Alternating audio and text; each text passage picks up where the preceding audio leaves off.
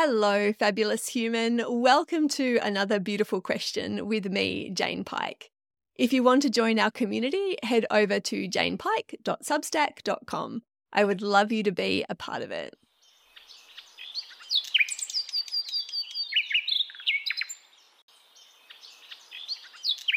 Last year, I was invited to speak at a podcast summit run by some very dear friends of mine, Warwick and Robin Schiller. In crafting our presentations, they asked us to consider the following beautiful question. What is the message you want to share with the world? At the time, I remember squirming in my chair and thinking, kaboosh, I am still getting schooled by this thing called life. I am not sure I'm ready for my message to the world quite yet. I don't know that I'm grown up enough. I only settled on the topic and content of that particular talk the week before, and I went with what was probably most predictable given my line of work, something I'm also deeply passionate about, and that is our relationship to movement and its connection to vitality, robustness, and how it is we show up in the world. What I didn't know at the time is that I would be given the opportunity for a round 2, that a second summit would be held in Melbourne, and that I'd have a chance to again share a message on the stage.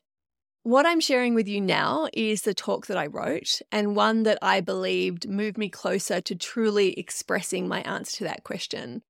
Writing this was also a big part of deciding to do the whole Another Beautiful Question project in and of itself. So it seems only right that this is the first question to kick it off. Here it is for you now.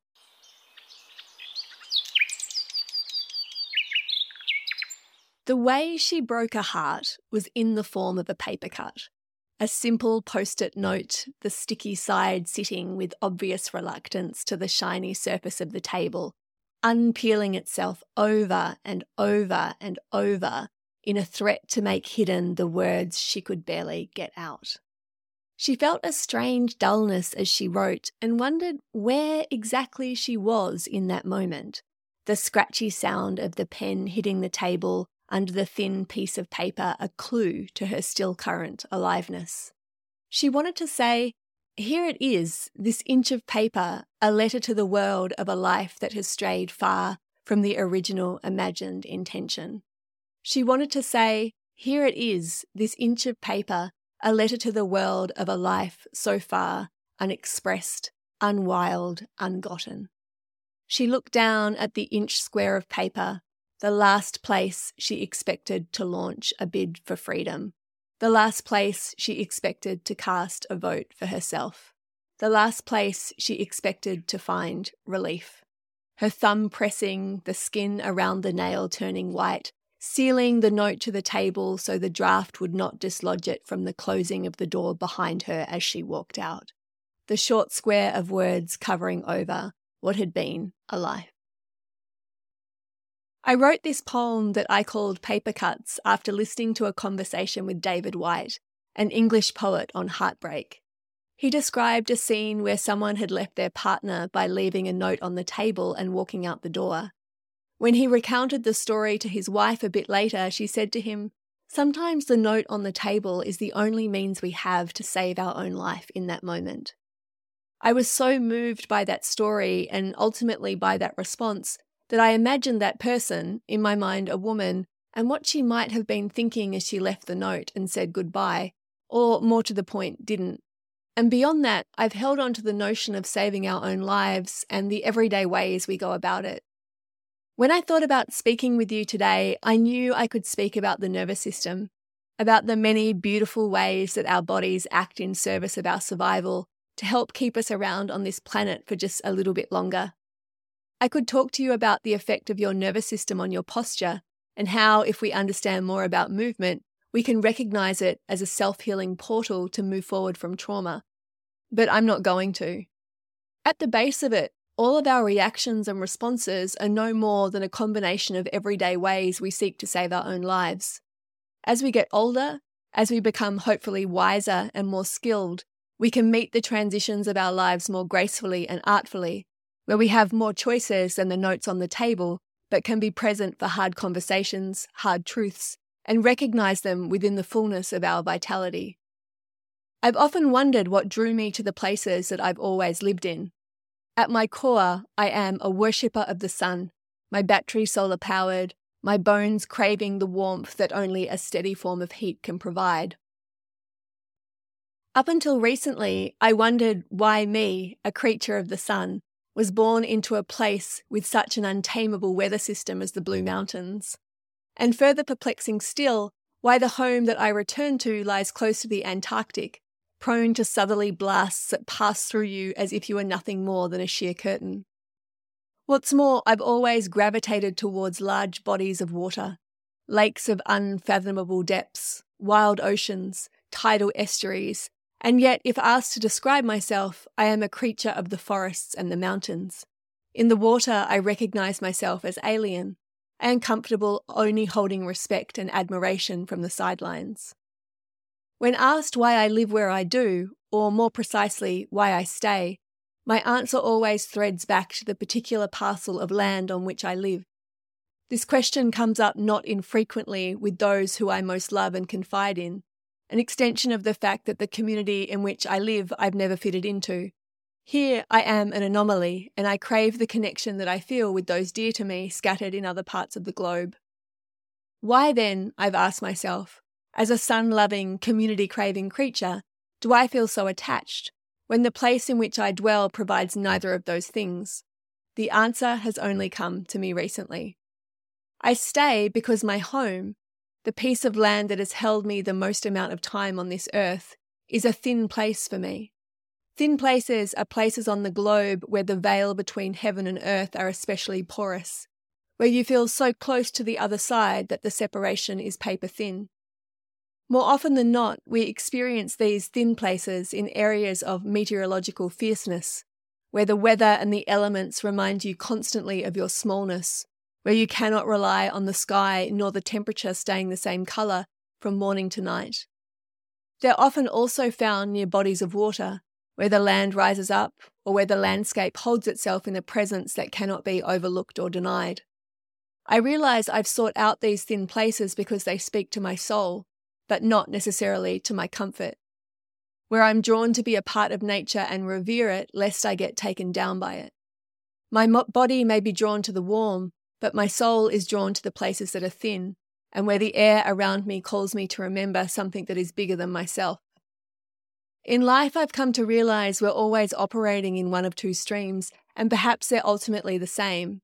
Our actions, be they conscious or unconscious, are the everyday ways we seek to save our own lives, or they are about following the glimmerings. Glimmerings are reminders of who we are, what we came with, and what we're looking for.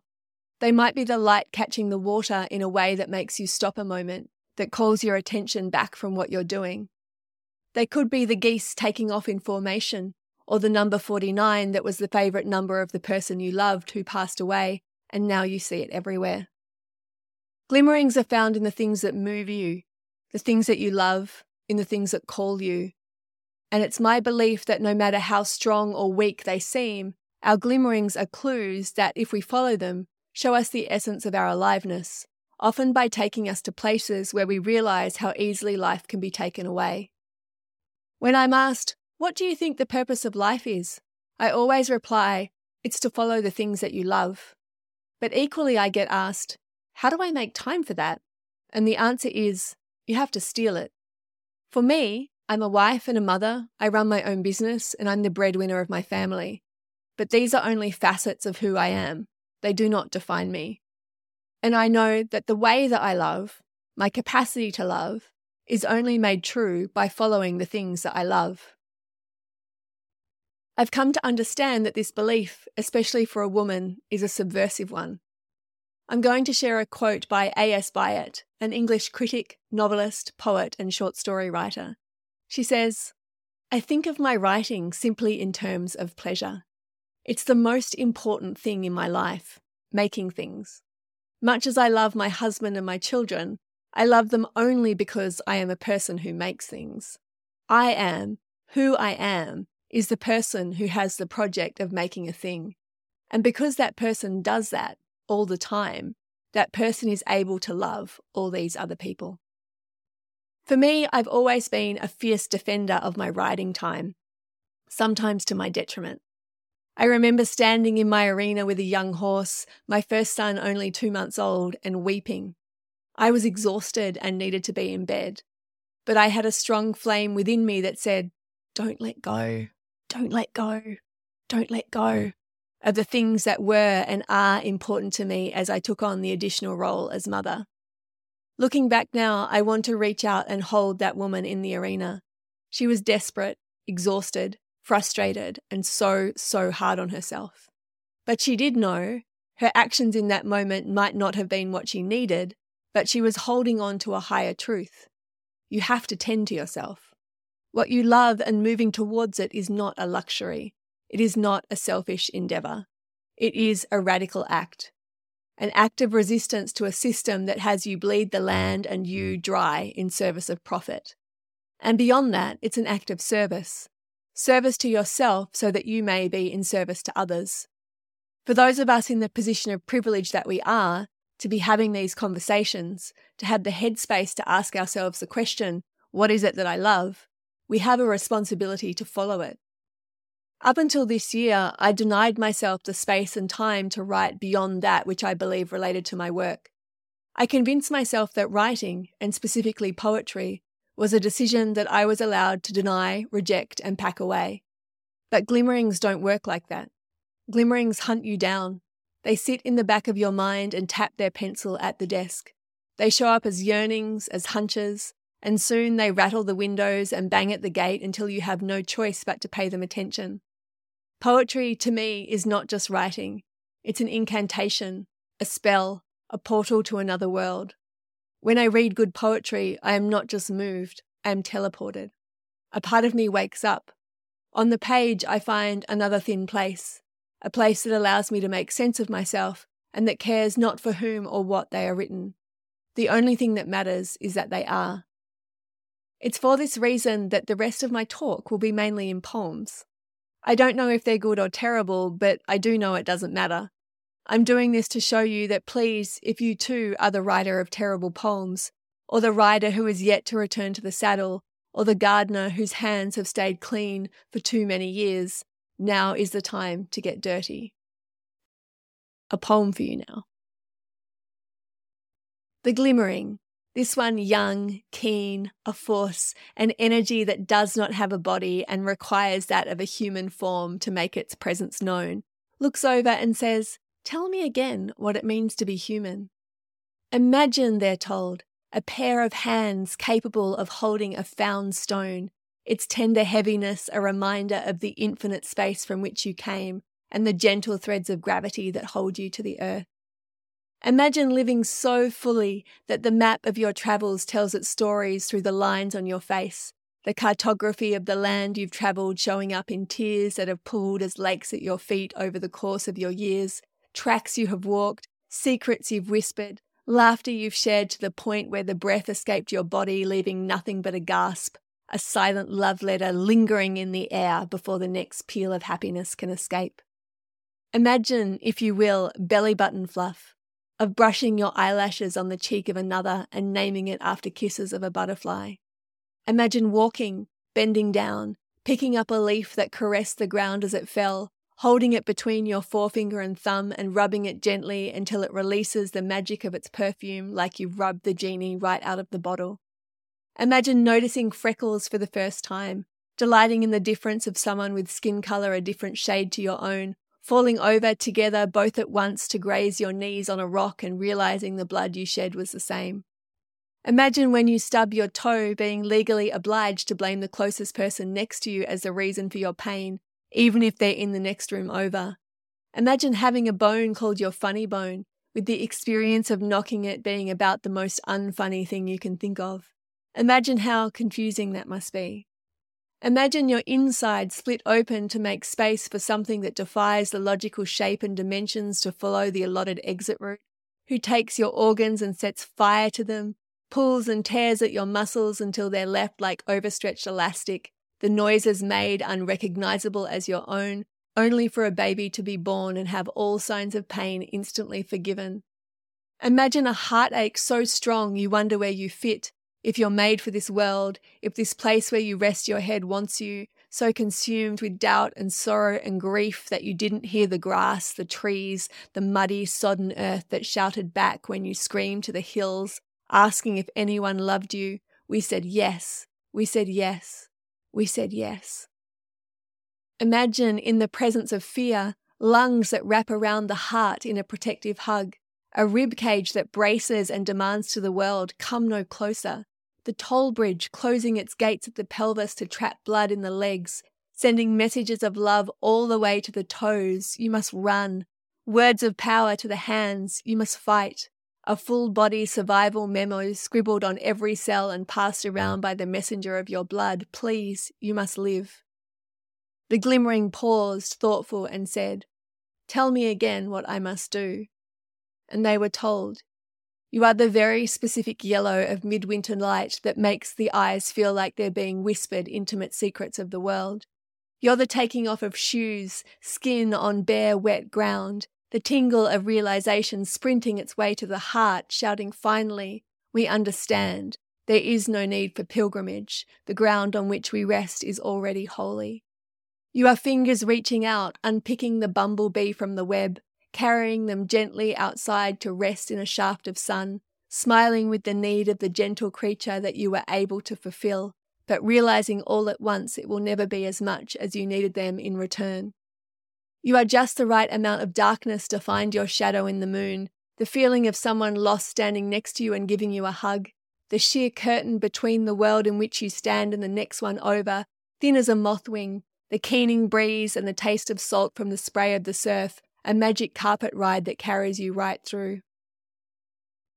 You are the finding of people, of things, of places who make their dances on your inside, the holding of your heart in a way that reminds it's worth being held, the mementos, the clues, the reminders from people before, leaving tokens on the land to say, "Stop here, pay attention, this is a place that will hold you if you let it." You are the sights, the feelings, the sounds that crack your heart open like a sun-baked seed, the liminal spaces where there is no need to put your ear to the ground, your desire the only requirement needed to hear the land talking right back. These, they are told, are the glimmerings. The glimmering paused once more and said, "Tell me again about the funny bone." Most likely, in order to follow the things that we love truly and wholeheartedly, we will have to undergo a reckoning. One night over the last few months, when I was going through a particularly hard time, I was nervous to go to sleep. I'd been having nightmares and waking up in the early hours, and so I wrote this poem. Overnight, a simple miracle. It wasn't my intention to talk to the night and wonder how it was we could be friends. The night, she told me, in the last few moments while you slept, the morepork eggs have hatched, and the mother's body, with the brilliance of a living thing, now waits until the tiny, naked beings are all feathered before she'll leave the nest. And I understand that when the time comes, the night, she'll turn towards the light and whisper to the dawn. It was in the early hours a simple miracle took place, before stepping back and gently handing her gifts to the sun for safekeeping. That poem, The Birth of the Morepork Babies, a native owl to New Zealand, shows that there's beauty in the dark. It's just a matter of facing the right direction to notice it and of allowing our eyes to get used to seeing in the shadows. I'll share a final poem with you now, a prayer that I consider my daily practice. It's called, to begin with, the birds. To begin with, the birds. I step outside and straight into a love affair.